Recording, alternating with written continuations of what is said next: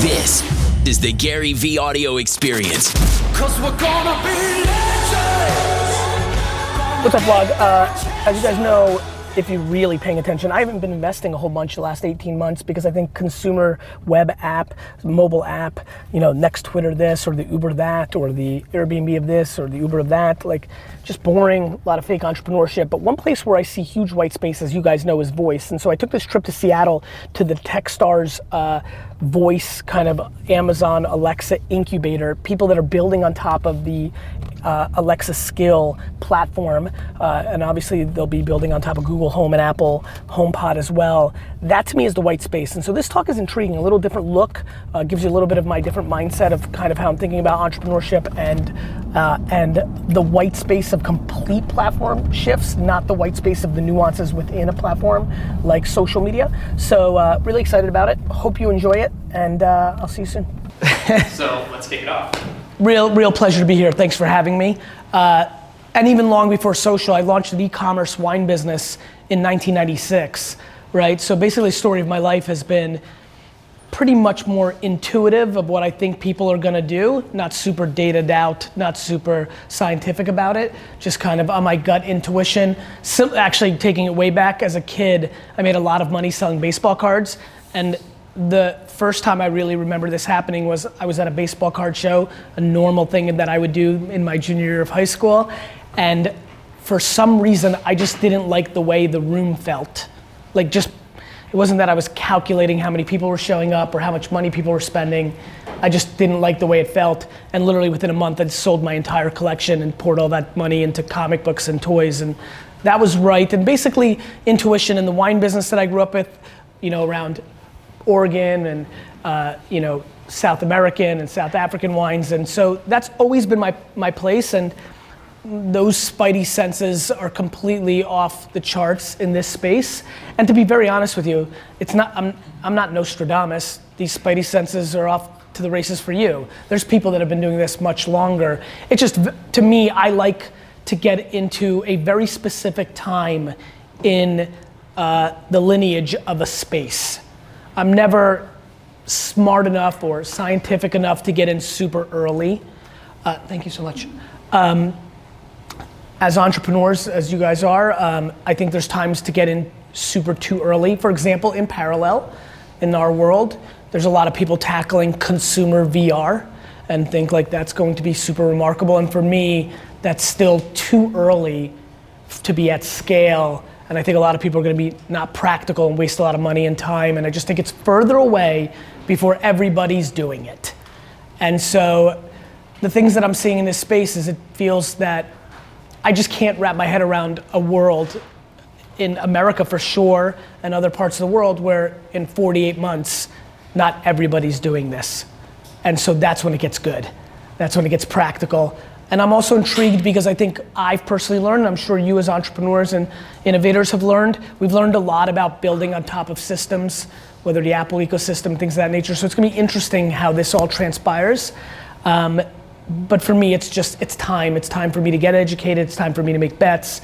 It's time for me to make things. It's time for me to come and spend, in a world where I'm hacking every 5 minutes, I wanted to schlep here, and I'm thankful for the opportunity to hang with you guys and gals. And so it's just in one human being's personal radar, it's now just a matter of time. And if the biggest thing in this room, especially if I get luxury to spend some time with you guys individually, to me it's just about staying alive until it gets good. The biggest thing that I think you will get caught with, and I've seen over and over, is are you running it practically? Are you at the mercy of VC or this incubator or anything else? Are you at the mercy of anything over the next 36 months? Are you capable of understanding what it takes to do over the next 36 months? Because you're right. Like your brain is 100%, you're 100% right. Now there's just two variables. Can you be there when it happens? And is there somebody else that can do the same thing better than you? That's it. And so I think that's great because I don't think there's a lot of spaces in the world that look like that. So I think you've won the bigger part of the bet, which is the global strategy of what you're gonna do with your time in your life. Now it's about those two variables. That's what I would be spending all my time on. That's what I do spend all my time on. there any specific moments where that you either had with a voice assistant device or you watched someone else have that kind of like clicked in your head in terms of, oh, whoa, this is going to become something?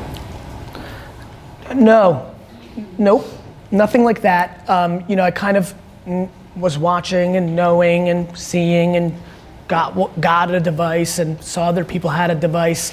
There was no magic moment. To me, I only believe that there are only a couple things that matter to people: health and money and religion, and I think time is way up there. And anybody who can't put the pieces together to understand why voice and time are a really interesting variable are just missing this whole point. So it's inconceivable to me, anything. Uber, I passed on Uber twice in the angel round. If you go open my first book, the only person I thank besides my family is Travis. We're really good friends long before Uber. I didn't invest in it. And when I did have a moment. When he came to New York to ask for some help to think about how to launch New York as a second market, my brother AJ and I were meeting with him, and he's like, hey, we've got like a test alpha car in the market. Can you try it? And AJ ordered the Uber while we were in there was something, I don't know why that hit me, but there was something that didn't happen to me in San Francisco, that AJ being in a high rise in New York, hitting a button and it like saving that time made me realize that day that Uber was selling time, not selling transportation. So that's when I started getting really crazy about time. I'd always been about lack of friction and things of that nature, but because all the way back in 2010, 11, time got crazy important to me, when the voice thing started becoming more on my radar, it's just such an incredible play. And so there was no one thing, but it was just the complete passion of how do we save people time? People always pay for time. Time will always win. Yeah, and I think that's one thing that all the companies in here have been looking for, right? Is that what is that magic moment with these platforms that gets people to actually have those that click, that like this is the new way of doing it. So I would go about it a little bit different way. If that's a conversation you're having, I think the people in here that will succeed are the ones who spend no time on that. I think you just need to basically, that sounds like debating things that mean nothing to me. Meaning, do you believe that every single fucking person is gonna have a device in their home in 48 months? And I think that answer is yes. And so then, who gives a shit what moment, what commercial, what app does that? To me it's cool. I've assumed that to be true. How do I create what I wanna create in that truth? And how do I make sure that I'm there? And as you kind of look at the parallels of that happening, a lot of times people try and draw it to when the iPhone first came out, and suddenly people have these devices, in their pockets. And the first things that happen there tend to be games, entertainment. As you think about the use cases in the future that you get excited about, what are those? That's a good question. I'm very, very excited on a couple of things that are personal. How many people here know somebody that's really into wine? Raise your hand. Perfect. So when somebody gets just a little bit of wine knowledge, they become a straight douchebag. So I've been on a decade journey to demystify wine. I'm really excited about, the idea of people being able to be at home and tasting wine along with me and being educated and learning. I think there's a lot of that kind of stuff. I love the idea of people learning how to fix their car motor because there's an expert right next to them. So the expert space excites me a lot. That when you really play it out, the chess moves, when it gets that sophisticated, we're gonna be able to have that communication. I think that's super fascinating. I think you guys are thinking about that right, if that's the conversation. I think there's complete pattern recognition into what things play first. And I do think what you're talking about is called, in my mind, escapism, right? Something that takes me away from the fact that the world is difficult or my personal world is difficult. And that's entertainment and gaming and things that just take me out of my real life. Those are always very fruitful first places to play because you have a creative set of people who are usually playing. And so yeah, I could see that. But I do think the expert space is intriguing. That if the person that makes the first app that is really advanced and can really help somebody either really learn something cooking. This is why I love IP. Like, I'd love to be owning Julia Child's IP right now, right? You could do something really remarkable. And I'm sure her family never thought years ago that it'd be deployed against a voice infrastructure and she'd be helping the world learn how to make souffle. So last one from me, so get your questions ready. There is no one from Amazon in the room currently, but when you look at the different platforms with Amazon, and Google, who do you think has the advantage here? Why? Have you thought about that? Yes, this is the great part about filming everything you fucking do.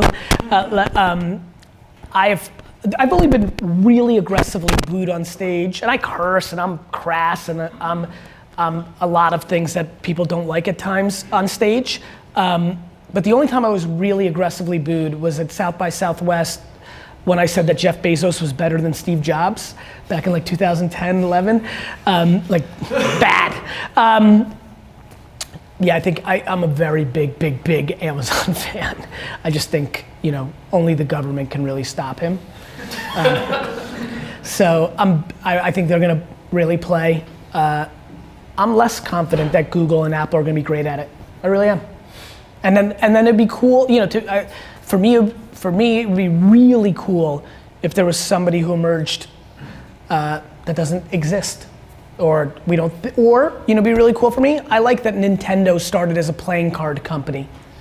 Wouldn't it be neat if one of these big conglomerate, big companies finally realized that they should be putting themselves out of business instead of letting somebody else do it, and took all those dollars they had and bet it on where the world's going? So why couldn't BMW be a player? They could. They're just not built to do that, but that would be rad if somebody got smart. Turn it over. Who wants to dive in first? Yes, sir. What's your name? Brian Nonan. Brian. Plain Impossible. Real pleasure. And by the way, Brian, I apologize, but for the whole group, also I've done a lot of investing. If you want to go on the business side, not just on the creative side of what you're doing, feel free to raise your hand. Go ahead, Brian. So, topic is surviving that 36 months. Yeah. And you like that thesis? How's that? Is that a good thought? Do you see that? Well, as a topic, and one of the things we've been doing here in the cohort is really sharpening our measurement skills. Okay. Right now, over this 90-day period, what are those kind of 3 categories of things that you're going to measure yourself week over week? Leading towards demo day coming up. Yes. And then we push out a little further, and surviving to those 36 months gets harder. It gets harder, right? There's only a couple things I think I understand, and this is one of them. I am stunned by the fact that most people build financial arbitrage machines, not companies. Just spending all their fucking time thinking about how to do things to make the next fundraising event happen so they can stay alive. I think startups in today's environment, 10 years of good times since the bad era of the economy, are way too fucking fancy. Why can't you have a service business? Why couldn't you hire 2 people instead of 2 less developers, which will take you 9 months longer to achieve your tech goals, but you could hire 2 people who could do client work or consulting for companies so you had cash coming in. There's a binary decision in advanced technology companies that are startups that the way it's done is you raise capital, you burn through it, you raise capital, you burn through it, and you have your event, right? You either become a profitable company, you sell it. The fact that there's no practical parallel of, well, what else could we be doing? What if there was no venture money? What do you think happens when the markets collapse? These companies figure it out. When you're as lucky, you guys aren't mobile or social companies. You're playing in a new field. Nobody knows anything about it, which means that there's an enormous appetite from leaders to pay for a knowledge transfer. And so, my biggest thing is, first of all, forget about the people you surround yourself. You guys. Everything's your fault. You're the founders. You need to be in charge of having a real structured strategy to how to stay alive. And everybody's rushing to make the product or do this thing. And to me, it's give up 6 months on that to do something that's making you practical dollars along the way. It's just something nobody ever wants to talk about because everyone's so fucking fancy, Bri. Everyone's fancy. And I just think that's stupid. I also think it's compoundly stupid after 9 years of good economy. I mean, the only thing that I think makes me not think that the markets would collapse in the next 3 years during this era is that I think we have a president who would do anything to manipulate the economy not to fall during his time. Other than that, I mean, this is a long run of prosperity. And nobody's running businesses like they're businesses because there's artificial dollars in the system. There's incubators, there's all this shit. So I would think about how to not waste money and how to make money along the way while achieving your business goals. And I know that that's just not the kind of talk that's going on in our world. That's awesome. Yes, sir. What's your name? It's Alex. Alex. From Sensible Object. Do you see, so speakers, smart speakers, going in the homes real quick, but voice is across a bunch of other platforms, you know, you can get it through your TV. Yes, I agree. Do you have a view on whether the penetration of smart speakers is going to peter out and it's going to get subsumed into something else? Like, where do you see voice? Yeah, with a speaker, from a speaker standpoint. Like, so for example, do you know who I think should be making the single biggest bet in this space? The Toll Brothers construction company.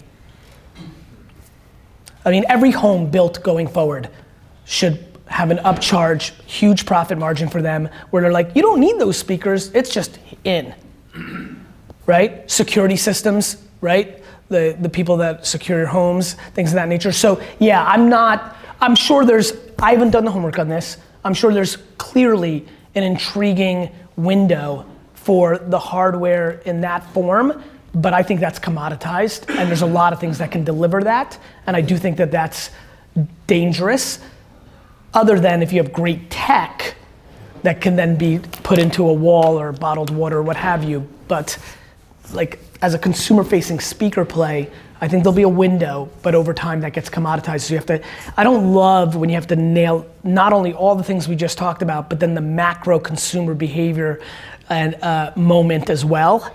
That adds another layer of timing, which usually forces you to be less patient, which is what I was talking about, right, Brian? Like, now you're forcing it because you know, shit, we've got 24 months before, right? So yeah, I'm far more bullish on the people who have got the tech or the infrastructure around what's making it sound great, more so than the physical product. You know, I think that just plays out, you know, right? I mean, Amazon and everybody else should be making a smart refrigerator that has speakers built into it, so that not only is it fully penetrating your kitchen, but it's reordering every product for you once you've used up a percentage of that product inside the refrigerator. So you mentioned at the start of these spaces, there's an opportunity for startups like the ones we have here to work with a knowledge transfer to some of those larger organizations. Yeah. But there's also another thing which some of these companies are starting to experience too, is that these larger companies who don't understand the space are thinking, are you acquisition targets? And how would you kind of advise them to think about sticking it out the long run? Do you take a quick win? What does that look like? Yeah, I mean, I think the cool answer to that question is that's very specific to you, right? There's no right answer to that. What I love, as you were talking, like, fuck, that I should have brought up that point too, because that doubles up the reason why to be practical and have a parallel service business that's bringing you revenue in, because it's probably the gateway to a more significant acquisition opportunity, because they get to lease before they buy and understand that you're smart and you get it. And we've seen through the history, if you're here to make that financial nut, you know, the amount of acqui-hires, we've seen some we saw on social ungodly exits where the guy or the gal was getting bought. I think that actually doubles up why I think you should go in, but like, it's up to you. If Coca-Cola, you're doing a project for them in parallel while you build your thing, and they want to offer you $7 million, I mean, that's just, or 70 or 7 billion. I mean, I think at 7 billion, a lot more people here go for it. I think the punchline there being is everybody here has their own circumstances. You know, for me, at a long time ago, far less money than I have now, that was the money I wanted to make. Then it became about legacy and like, playing the game and a lot of different things, right? Some people want to amass dollars their whole life. Some people want don't like the idea of earning out for 3 years because they think, I would be very empathetic if I became best friends with everybody here and a year from now everybody gets an offer. I could really see that tough decision of like, fuck, this is life-changing money and this is my, this would be helpful for me, but I'm locked up for 3 years and fuck, these next 3 years in this space, they're so fruitful. So I don't think there's a one size fits all, and some people have student loans and sick parents and you get into a million variables. They both work. The amount of people that said no in the Web 1.0, Web 2.0, and social bubble and ended up with dick shit is a lot. The amount of people that said yes, Instagram and others, could have gotten a lot more. Bebo's super happy they sold for $850 million to AOL. I think there's a lot of ways that goes. I think that's where you go, I get really worried that mentorship's so important, but it can be substantially overrated because mentors tend to love to give the advice that they lived through, or they don't contextualize all these human variables that I just brought up. So the answer would be all of them. However, I'm a big fan of options. So I sure love the idea of you making money along the way that also led to an M&A opportunity. It's a lot more fun to have options than not. Well, I'll take this one then. Okay. Keep going. So, a lot of what you've done over the past, decade or so with social, recognizing how this was going to change customer service, customer experience, and require more authenticity. Rather than necessarily just talking about it with voice, I'm just curious how you kind of came to a lot of those conclusions and navigated those and built your businesses around that. It's funny, I think we all, right? Like your experiences lead to everything. I grew up in a retail liquor store, and I would tell you that voice, I can already make the pieces all the way backwards to it. Like customers don't like waiting in line. Nobody likes friction. And retail's a real good place because it's one thing if you're a UI, UX data nerd and you're just looking at it. It's a whole nother thing when you see the person's venom in their eyes. And it got ingrained in me so early on. And I'm a depth versus width guy. Even though I love width and it's why I do so much of my shtick, it's still the depth. It's always the depth. So, what I knew about social was what I knew about email. It's just experience, pattern recognition. Early email, I bought a ad on luxury.com's email newsletter. They had 1 million emails newsletter. And like they proved that, this is what's fun about being old. This stuff used to be wild. Like, you got 1 million email? It was like, it was crazy. I paid a fortune. Like, we were such a small company. I think it was like $5,000 or $10,000, which was like a lot. And I called my high school friends to come into the store because they were sending the email on their email, the banner ad, which at that point, there was some banner stuff I was running on the web in '96 that was getting 14% click through.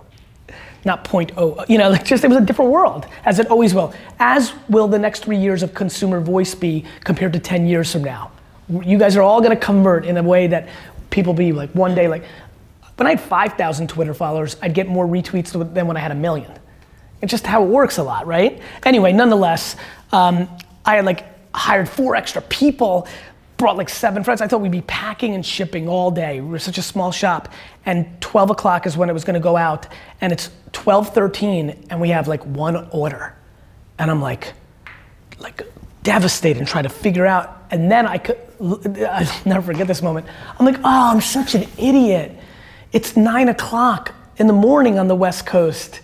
It's, not 12, it's, so I feel better for about 45 minutes until I get an email from this guy who sold me the ad. He's like, how's it going?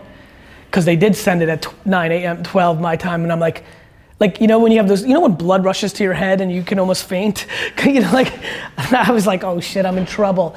It was when I realized, open rates and, I didn't call it that, but open rates and click-through ratios were gonna matter too, not just how many you had. And basically since then, and why I did so well in social that was my second rodeo. I know that's when people got to know me, but that was my second rodeo. I learned a lot about shopping cart optimization and email, and so I think about the depth, not just the width. You're not gonna care how many people have it, you're gonna care how many people do the right thing with it, and so I think a lot about that stuff. So that's how I think about Why do I care about customer service? Because it's depth. Basically, I think about things very simply. I'm a really great marketer, that's what I'll be known for, but if your product blows, all my great marketing is gonna do is expose it quicker. The product is the product, it's the product, it matters, you know? And we do all these things around it to make it seem like it doesn't, but it does. And to me, depth and customer service, you can have 10,000 followers and, right?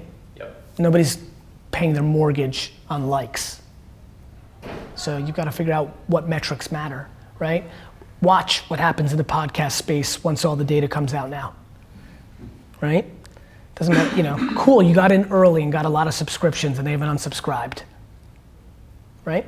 Yep. So a lot of people are about to be exposed.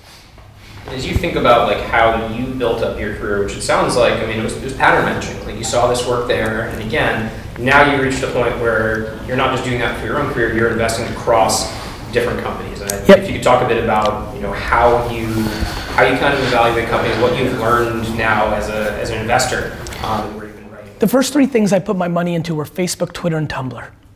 That's when I was not an investor. So I don't like talking about myself as an investor because I got progressively stupider, which is why I gave you the advice that I gave you. What I've learned in the last 6 years is, first of all, it's about the jockey, not the horse. I'm far more interested about knowing you and what you're about and how you roll, because you gotta pivot and change, and you know this. Like, listen, if your idea is stupid, like, right? If your horse is like, you know, a horse on like those machines you put the quarter in, and you gotta actually run a race, you're gonna lose. Like, you know, but it's stunning how important the CEO is, how important she and he is. It's stunning for me 6-7 years later, especially in this time, because you're gonna have to change. Like this, you know what's funny about new spaces like this? Some of the biggest wins are the ones that go from B2B to B2C and vice versa. Like literally just change your fucking business.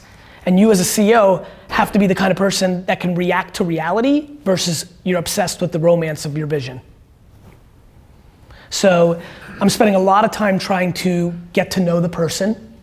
Phil Toronto here, who started as my assistant, does a lot of investing and helped me run my last fund. We're not even invested. We haven't even invested in the last year. Poor Phil is like, wants to punch me in the face. Like, you know, like because we think things are overinflated, everybody's a fucking entrepreneur, everything's an idea. I mean, guys, let me just break it down for you, and I know you're in it and I'm in it too. I like if you knew nothing, it is kind of interesting that an idea is worth $4 to $5 million. That is what we're talking about. So it's very interesting times. And I think, I'm glad Ryan's question, we started with that. What I'm looking for is, especially because I want to invest in this space, who can get there in 36 months? Who can survive?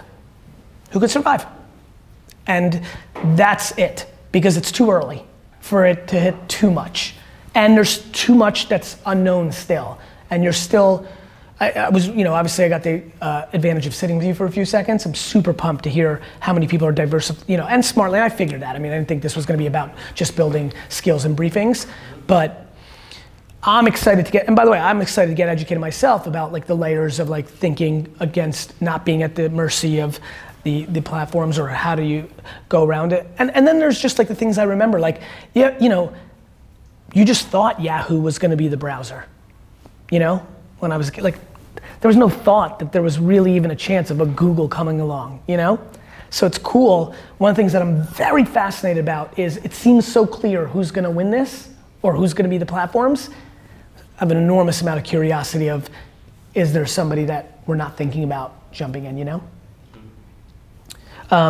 So I'm looking for people that are aligned with me, specifically in this space of like, yeah, like I really have to be thinking about 36 months from now. There's just not gonna be enough users, enough discoverability, enough adoption, and so what am I gonna do about it? And anybody who's just gonna rely on, you know, the demo day or the introductions you guys make, or they're gonna raise some capital, is fine, and I'll probably miss some good ones because that is a absolute blueprint to success. I guess I'm just looking for a little more ghetto, a little more scrappiness, you know? Somebody who's so obsessed with this being their lives. Do you know how many people are gonna be happy? Like, you know what bugs me the most is if tomorrow it all melted, I have millions of dollars sitting in the system in limbo. I'm just gonna get emails that are like, hey Gary, as you know, the world collapsed. You know, super sad it didn't work out. Fucking sucks. Trump, what a dick, huh? And yeah, I'm going to business school, so we'll be shutting down next week. Need you to sign these. What? I learned a lot. Well, Phil's bringing up a story that I will, I wasn't even gonna go there because honestly, like you just said, Go there. dude, my fucking, like he just said it and the insides of my stomach went hot. This dude sat in front of me. Listen, I get that I've done it, but I lived in a studio apartment with 8 family members when we came to America. Like I had 0 vacation days in my life in my 20s. I worked so hard to where I am now. This dude sits in front of me. I wrote him a $150,000 check, personal, and goes, look, we're gonna be shutting down the company. Meanwhile, you have to understand, complete left field. Like literally a week earlier, dude's taking photos at Coachella. And he goes, look, we're gonna be shutting it down. Just wanted to thank you, like, just need you to sign some docs. He goes, so I'm like kind of sitting there, I'm like, I'm like disappointed, but not like dead. I mean, I've lost a lot, it wasn't that. But then it got crazy. He goes, before I said anything, he goes, no, don't worry. I learned a lot. I mean, it's just like, so I think, I'm not looking for that anymore. He learned a lot. Okay, a lot after he said that. Yeah, you know what? He didn't because I have if I had my dad's personality, he would have. I'm more like kind of like silent, but I like ate it. Like you're right, he lost because and he lost with all the investors, and these were like important. He was lucky, he was charismatic, and it was that shtick. He had a lot of the good angels on it, and losing your name is so crazy. But that's what's about to happen. Whatever happens, there's ungodly amounts of non-businesses in our world of startup across all sectors. And people are gonna go back to McKinsey and go back to Harvard Business School. So I want to add on to that. I had an experience a week ago with a founder who just had the idea, was raising $2 million on a knee, but only wanted to work with investors who invested in founders. And after that 1-hour coffee meeting, I had to decide whether or not I was going to invest in him because there was so much interest in the company. Right. How do you kind of reconcile the investing in people and kind of the timeline in the way that we figure in funders? Like, how do you get to know founders? How do you? I run the gamut. My team will tell you that I pick too intuitively and too quick. Mm-hmm. Sometimes I can make a decision in 1 second. I basically married my wife 8 seconds into knowing her. So I can be pretty intuitive that way. However, I look for cues. Anybody that would tell me that was the rules of the engagement, I would tell them to go fuck themselves. Like you're not gonna put a time limit on it. You know what I mean? Like you could have told me after the fact, or after we had a nice meal, you could have emailed me kindly and be like, hey, I've got pressure and I'm gonna move. But like, that's just his psychology move to get people to make irrational decisions, which means I don't like you. You know what I mean? So, but yeah, I can run the gamut. Sometimes it's people you've known for a very long time. Some other times it's just, right? The reason you like a song the first time you hear it, or fell in love, or found your partner here. Like it doesn't have to be that complicated. I'm overly intuitive and not analytical, so mine tend to be quick or intuitive, and I'm okay with that. As long, I'm sure for the people that have been successful like me with that style, your wins so outweigh your losses, so you win in a macro. I like dying. One thing I would tell you, whether you're like me or completely the other way and everything's got to be about the math or anything in between, it's just so much more fun to die on your sword than on somebody else's. So regardless of what, I think I'm a pretty compelling, communicator. If this is not intuitively what you believe, like let it be. Like there's gonna be plenty of voices coming through here, plenty of opinions. If I could leave you with anything, just die on your own sword. It's better. Because then you don't have regret. And regret is poison. I want to ask all the questions. Anthony, you're up. What's that? You're up. This is kind of like Please. A little fanboy, but Go anywhere. I was wondering if you could apply some of what you're saying to the Wine Library TV days, because for me, that was life changing. Not only because I have a wine snob with a dad, I always want to talk different about wine, but also I think it's a good, for me in my mind, it's a good practical example of applying some of this survival. 100%. An example I know. So if you could talk about Of course, man. First of all, anybody else that wants to recall those things, it makes me feel amazing. So thank you. Look, that was a perfect example. I saw YouTube. It was 4 months old. Nobody knew what the hell it was, and in 1 second of looking at it, I'm like, this is gonna fucking change the world. And I had never given a talk. Now this seems insane, but I'm 30 years old, and I'd never given a public talk. I never was in front of a camera. I was a businessman. Like I didn't, I was a good salesman. That's where this shtick came from. But like, so why I thought it was a good idea to send one of my stock guys to Best Buy and get a camera and start a wine show. And the truth is, I immediately, I am who I am. I thought I was gonna do QVC. I thought he was gonna come back. I was gonna pick 3 wines that we were sitting on that weren't moving or whatever the fuck, right? Put him in a camera and go. And literally from day one, he's setting up, we're setting up the table. I switch out the wines. I go with some I know what they are, Verte wines, some real high-end wines. And the light goes on in the camera and I'm like, fuck man, if I go to a party in a year, this is all going, you know how fast, you could think of a million things really fast sometimes. If I go to a party in a year and somebody hands me a glass of wine and says, hey, try this, do you like it? I have to basically not be wrong. It can't be something that I told them was phenomenal. I'm like, this is shit. So basically, as I'm in the first minute, I can even, it's funny, if I watch Wine Library episode 1, and I made 1,000 of them for you to give you guys context, I know exactly the moment in the first 5 minutes where I made the decision, fuck, no selling. Every episode for the rest of my life, and it caused me so much headaches. Talk about the long game. I lost relationships. There's people you do business with for 11 years, and you know how I did that show. I'm like, this wine tastes like a cow shit in your face. They don't like that. And so it was super interesting, and nobody watched it for the first 17 months that I did it. Nobody watched it. Just nobody watched it.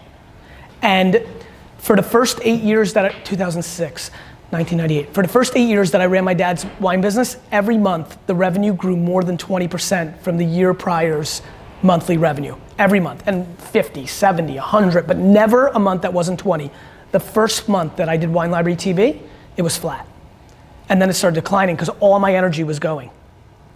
And so, I was like, that was a different level of survival than what you're dealing with. That was the thought of declining or flattening versus growing. Was I using the best use of my time?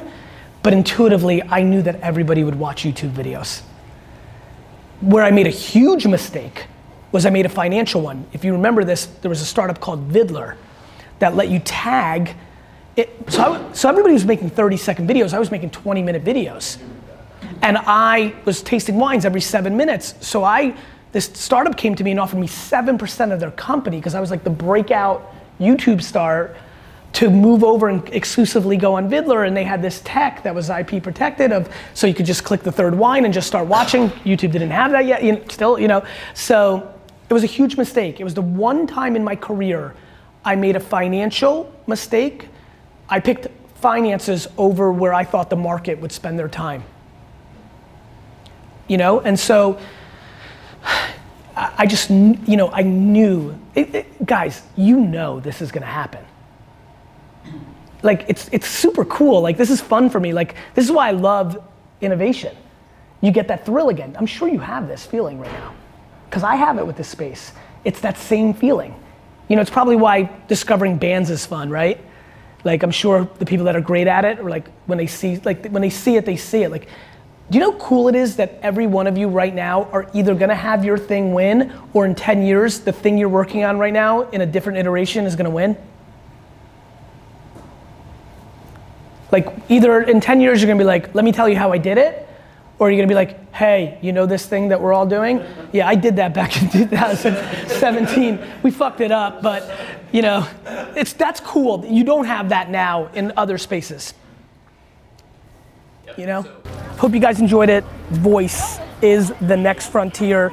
If you're looking to leapfrog because you were late on social media, if you were late on Instagram or a vlog or a podcast, the Voice platform. Hope you enjoyed it. Leave a comment.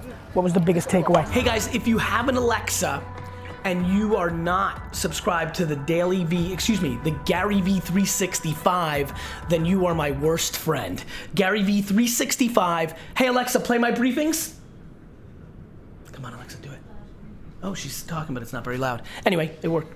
You can leave it there. Anyway, you have an Alexa, Gary V 365. Download it now.